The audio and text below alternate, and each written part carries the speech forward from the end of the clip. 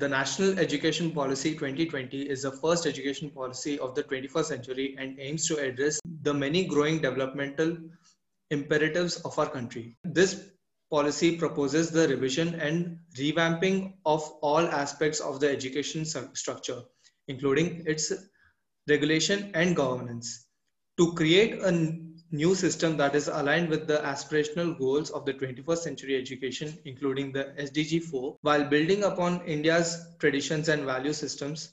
The National Education Policy lays particular emphasis on the development of the creative potential of everyone. It is based on the principle that education must develop not only cognitive capacities, both the foundational capacities of the literary and the numeracy and higher order cognitive capacities, such as critical thinking, problem solving, but also social, ethical, and emotional capacities and dispositions. The introduction says it all, but the experience should be speaking about it. Please welcome our guest for this episode, who is a motivational speaker, ex-senior manager, a social worker, a teacher trainer, and an author, a corporate trainer, a professional in the field of business, GIS, remote sensing, hydrography, a professor of management and entrepreneurship, who is running a school, a center for school dropout girls for socially underprivileged, also running a behavior therapy at a first of its kind in the country, and a school of leaders. He also takes free guidance for defense aspirants who are socially underprivileged. He is also an ex-defense officer who has served a decade in the Indian Navy. I'm honored to welcome Commander Yogaraj Singh Negi. Hi, thank you very much, Anirudh. I thank you that you invited me this place. Yeah, it's my pleasure, sir. So first, I just wanted to ask you that can you share some of your experiences of Indian Navy? Means it is very fascinating, and also an aspirant like me would like to know the story. So if you could please share. Yeah, sure. I would love to do that. And before that, I would like to submit this. I thought this conversation is going to be on national education policy, the new one which has just come up, 2020. But the way you've already elaborated every concept of it, the core concept of it, I wonder what I'm going to talk about in it. But then, yes, let's start. And yeah, few incidents which I like to share. You said experiences. And experiences, as per me, is something which knocks us, which brings in that learning, the change in behavior. So one incident I remember from Navy years, I think it was in 2004 last or January of 2005. And we were in a relief operation to Sri Lanka. This was post tsunami. So one afternoon, we were a team of 6 and we were doing a survey of a channel. There is a harbor called Galle Harbor. Okay. And in the afternoon, we received a message that there was a possibility of a second tsunami hitting the harbor. So we were told that we should mobilize people around and take them to the safe hillock. There was a hillock there. So we did that. We secured our boat and we started mobilizing locals. And after 1-2 hours, everyone was there in the safe place at an height of that hill. And then I recollected that there was one instruction to be followed. And for that, I'll again have to go back to the boat, which was there in the harbor. And just before that, I had already made report to my ship that we have secured everything and people are there in the safe place. So I was told that next 4 or 5 minutes, we should expect a tsunami to come. And we had these TV channels ready with their recording system. And then I just slipped from that place and realizing that I may be able to do what I'm intending to do or may not be able to do because time was short. So I started running downhill. A few steps and I heard few more steps along. And I realized that those of my team members, 6 of them, They were running along with me. So I told them to stop. I said, let me go there and I'll try to do what has to be done. But then they were very adamant. They said, no, if something happens, it is going to happen to all of us. I tried convincing them, but I thought we were wasting time, so all started running. We went fast, we did the job. Fortunately, there was no tsunami, and I'm talking to you, and nothing happened. There's one more incident I like to share before I come down to why I shared this incident. Yeah. This was when I was doing my first sea orientation or attachment. So we went out for a survey on a survey motorboat. The survey motorboat is around 8-9 meters. So we were around 6 to 7 people there. So a few of my men. And by the time we returned back, the weather was really very bad. Big waves and gusting winds, very poor visibility. So poor visibility in normal standard, we say half a kilometer, 1 kilometer. And I don't know how we'll appreciate that in sea where there is no structure in between. Long distance can be seen, right? So visibility was very poor, maybe 100, 200 meters. So bad weather and a small boat, and we had to go to our mothership, which is around 100 odd meters. And big waves means both boat and the ship both are oscillating. Waves are hitting hard, and both have got different frequency. Now approaching the ship is a problem, and hoisting it, the lifting of boat to the ship is a bigger problem because there are iron hooks, big hooks, and big heavy chain. So every time you try to hook those chains to the board, they'll bang somewhere. So anyway, 2-3 hours, the operation went, and finally we were able to hoist the board on board.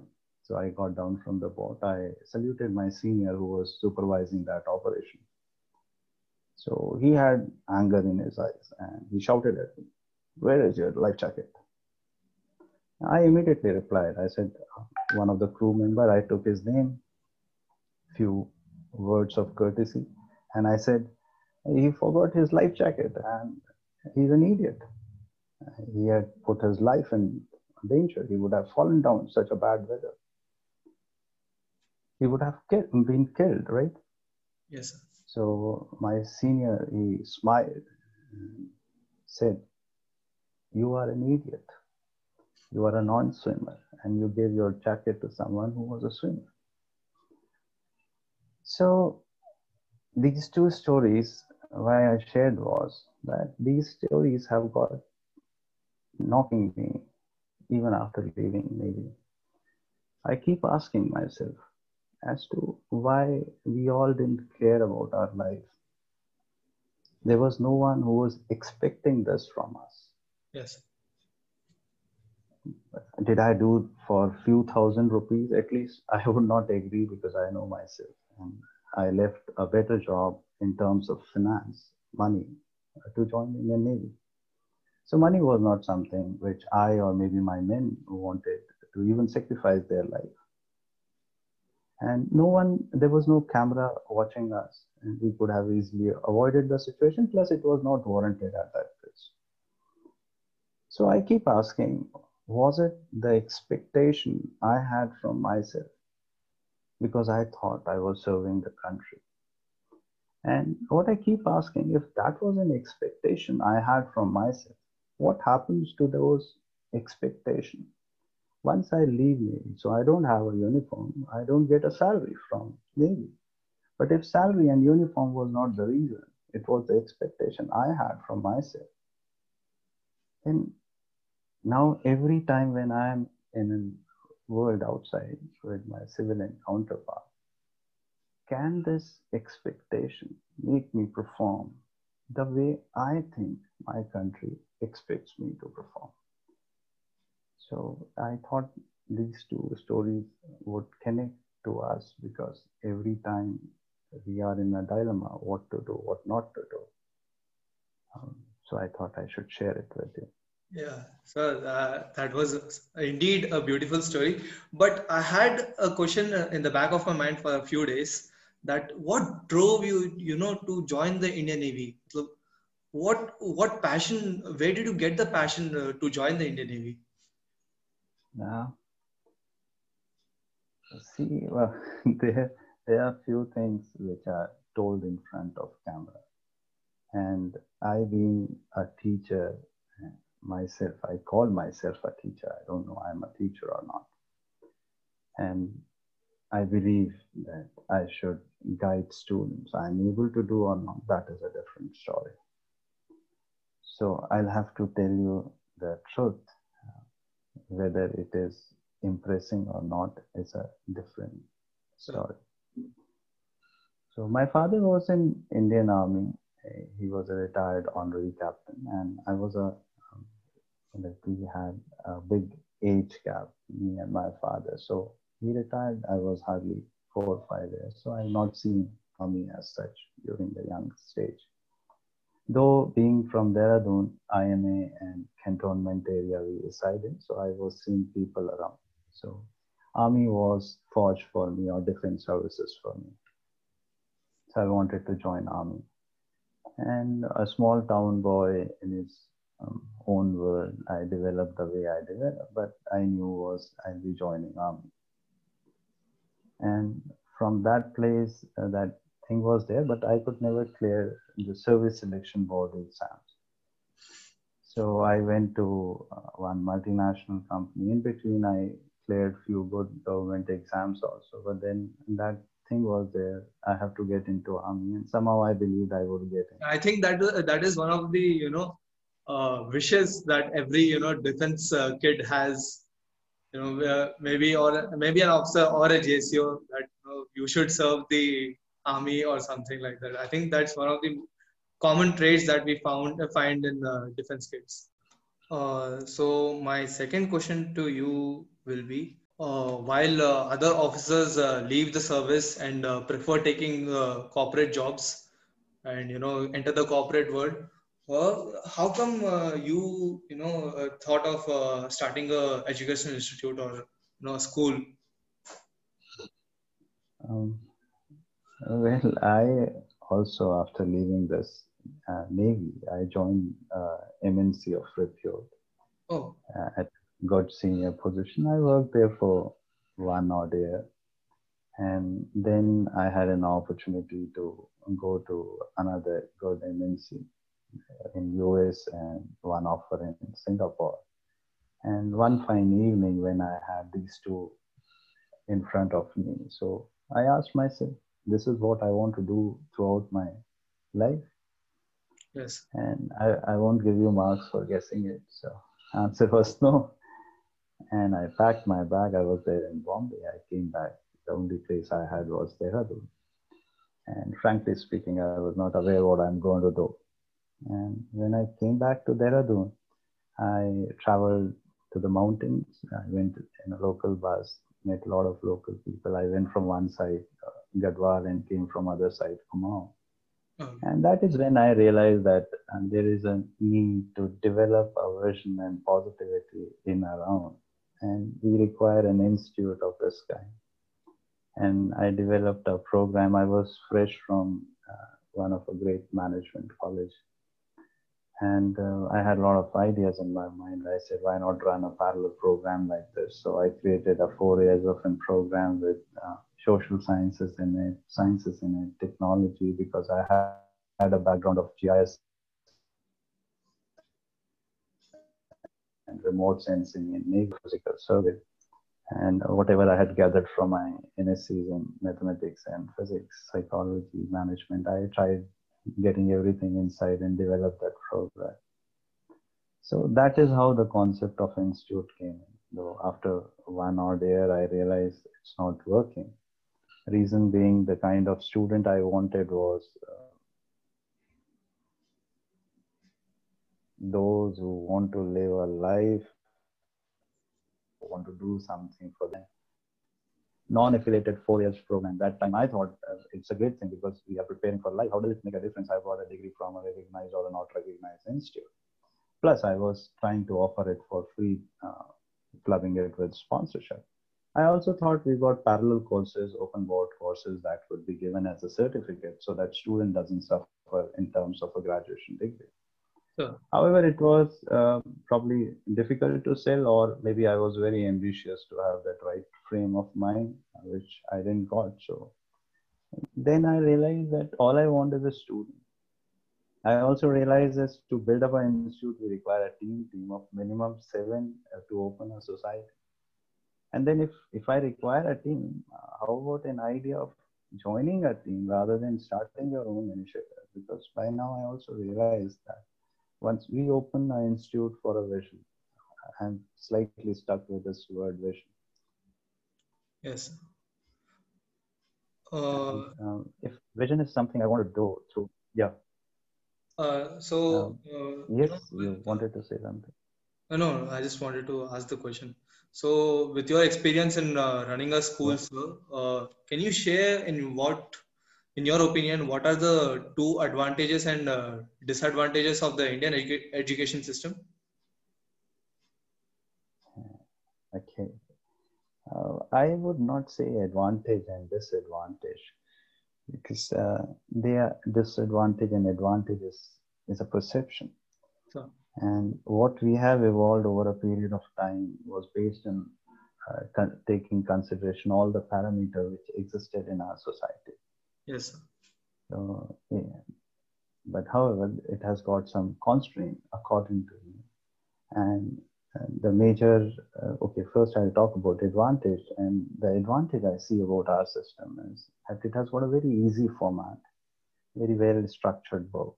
And we also got a relaxed marking system. So everyone can become educated in the large population with a big divide we've got. So it serves well the concept of inclusiveness. Everyone can get educated. Also, this model worked well physically, and plus with the support of nation's fund, we could achieve what our initial target was to make it inclusive. Yes. And the constraint I see in our system,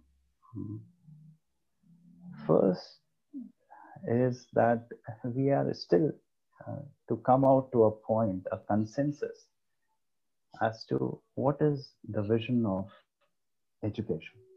Yes. I think the stakeholders we've got, say parents, their expectation from child is maybe different as compared to what teacher is expecting. Administrators, those who are running school, have got their own vision. Ruling parties, they've got their own vision, and oppositions have got their own vision. And surprisingly, this vision keeps changing once the ruling becomes opposition or vice versa. Yes. Similarly, the financially rich people, they've got a different vision from education, and intellectually rich have got their own vision and otherwise. Right. So everyone has got different goals. Yes. Which doesn't culminate into one vision. And there I see a major challenge our education system is facing. Plus, till date, we've been focusing on very rigid rules for land, building, investment. So it became more of a business model rather than an education model. Yes. We could not develop our open board system. So more emphasis was given on infrastructure. So on paper, all schools are doing excellent and we are achieving our vision of a great education. What is on ground, it is for us to experience. Do you think NEP is a game changer for the Indian education system? I feel that it is a long awaited and much needed change for our education system. So what is your take on this, sir? See, we'll agree to that the world is changing, including India. Sir. And it's really changing fast. When I say changing means coming up of big data, machine learning, artificial intelligence. And this is going to change the way we used to take how the jobs would be done. So this would involve learning new skill sets. And therefore, there is a strong need to have a multidisciplinary approach besides social sciences and um, art subjects. We require to learn about mathematics, about maybe computer science, language, data sciences. So we require to reorient ourselves. Plus, as you've already submitted in your introduction, So, that we require to first take some pride on ourselves. And that pride would come by first knowing ourselves, our culture, and what we stood for. And therefore, we require to have a direction. Though our previous education policies have worked well, but there the focus was whatever the existing system which Britishers left, which were more inclined to administrative job, office job, because that was probably their need or their interest. So everyone was preparing for an office job or file work or some administrative post. And now we are talking about taking India forward. Though we have worked well in last 70 years, we've become one of the best in technology and other fields, but that is thanks to few individuals. But society as a whole, with 130 crore people, could not be mobilized. So people, the kids or the students were being mobilized for a kind of a system which was 70 years back established for suiting somebody else's requirement.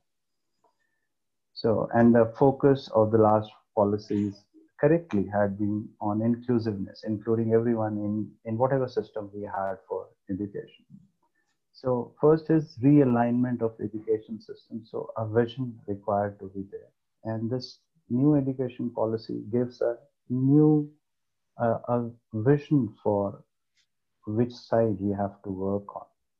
So it should not be taken as only a policy. It should be taken as a vision. And the vision starts from being proud of being in India, learning about what India stands for, yes. and developing skills and knowledge which is going to help us in life, not a concept of job. And also continuing the inclusiveness of the system to have everyone on board. Yes, sir. But sir, PM has recently announced that India will be permitting foreign education institutes to set up the campuses in India. Now, because in this scenario of Atmanirbhar Bharat that the PM himself has announced. So, what is your take on it, sir? See, if we believe that the foreign university, so foreign university itself is uh, from zero to maybe a number going to, if not infinite, but a very huge number. So what is the credibility of foreign universities? A question which we require to find out before we start talking about that. Other thing is it's based on an assumption that foreign education is the standard, right? Now, Indian education system till now has done well. In between, yeah, there were problems, but we started figuring up in the list of the best colleges world over. And if you see the top ranked institute, whatever the method of ranking is, you'll find a lot of professors are from India.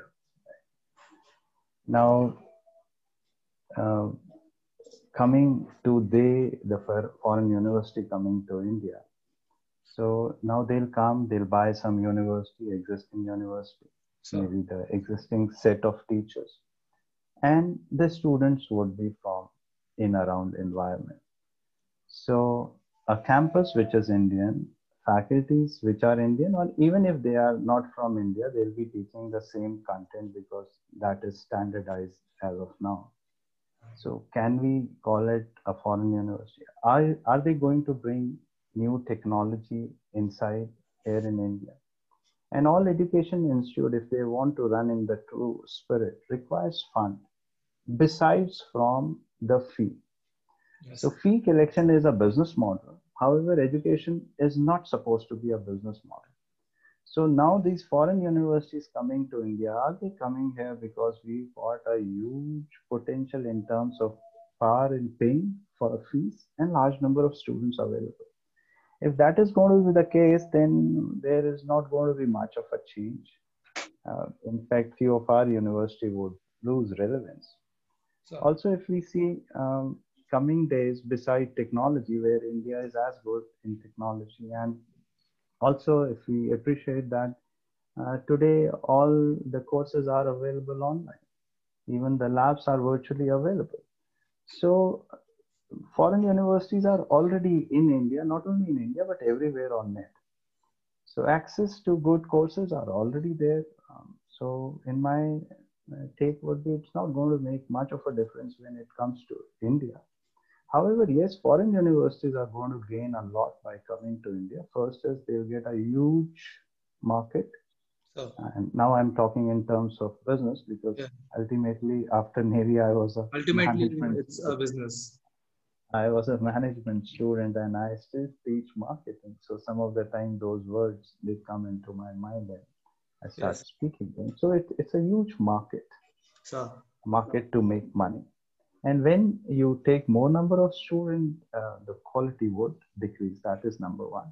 Plus, um, if we see today the problem or the future problems which have to be handled are things like terrorism, things like lack of food, and pollution, environment is a growing concern. Plus the big divide in the society if we talk about India.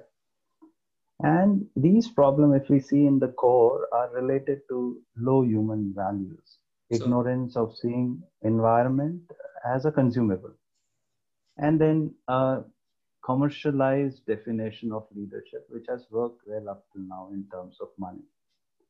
So if we have to find solution to these, the solution actually exists in the principle, the culture of India, so whether it be yoga, whether it be a philosophy of Vasudeva Kutam, whether it be the concept of happiness, which is there available in Indian literatures since time immemorial, whether it be knowledge of management. If you see management books in detail, you'll find everything that is written in our ancient document has been transferred in some other words and rephrased in management. Knowledge about psychology, which we had, Ayurveda, yoga. These are the things which are going to be in thing in the coming time, besides what we have already talked about, big data and artificial intelligence. So if these are the concepts, and already if you see the top universities of the world, they have already introduced this course in terms of a course on happiness, could be a course on Sanskrit, could be something else, could be knowing self, leading self, or some other word. So a huge potential of learning exists in India. So how much India is going to benefit, we'll see to it based on what the other wants to deliver. The universities, are they coming here to serve us or to make their own funding? And certainly, yes, they've got a lot to learn from us, and they'll do that because I think they'll be clear in their objective.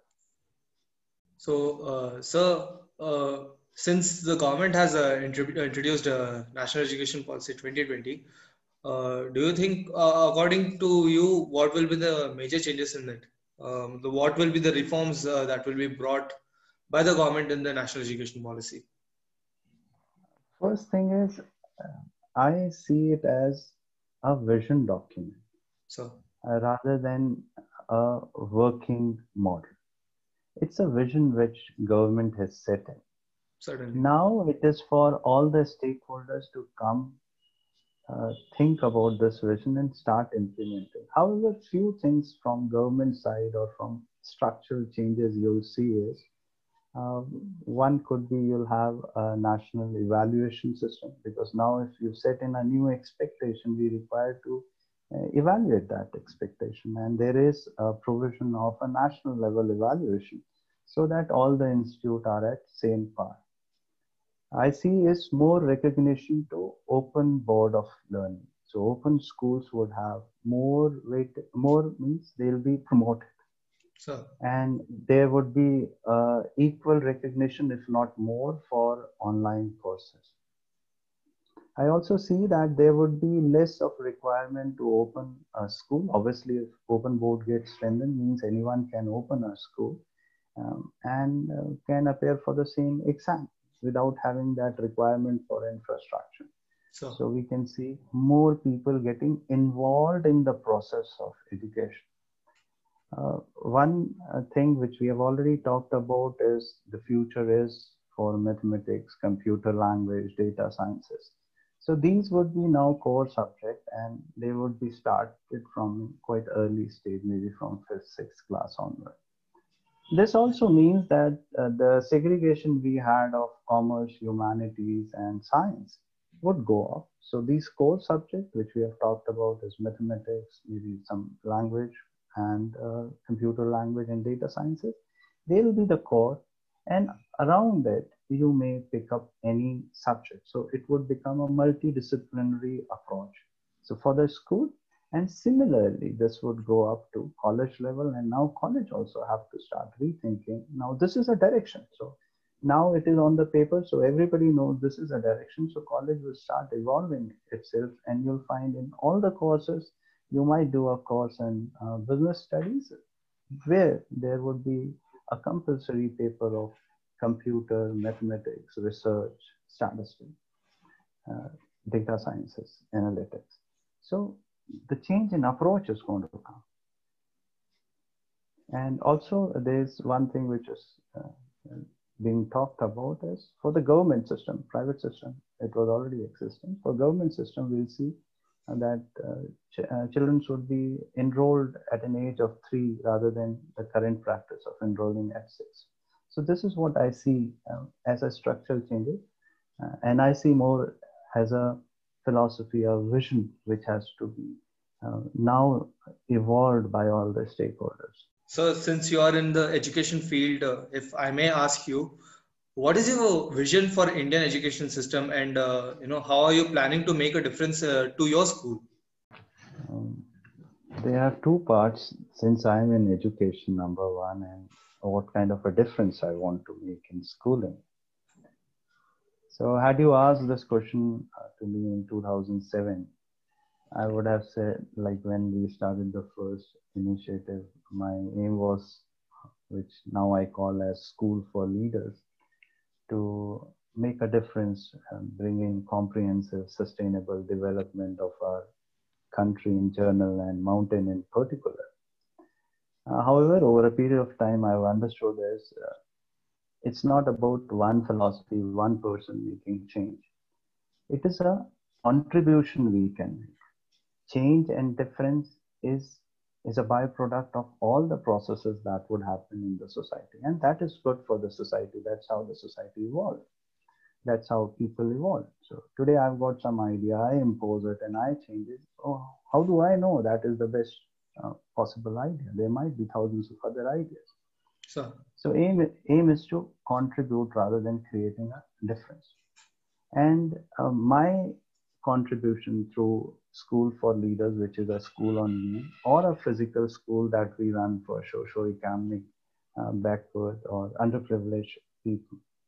And then we got a small school for school dropout girls.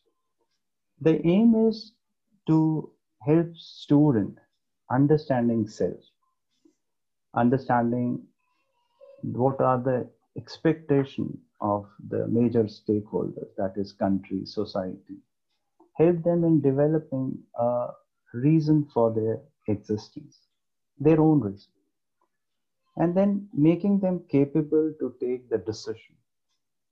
And taking decision is easy, but then also standing for your decision and creating a mindset where the student prepares for life and not for an exam.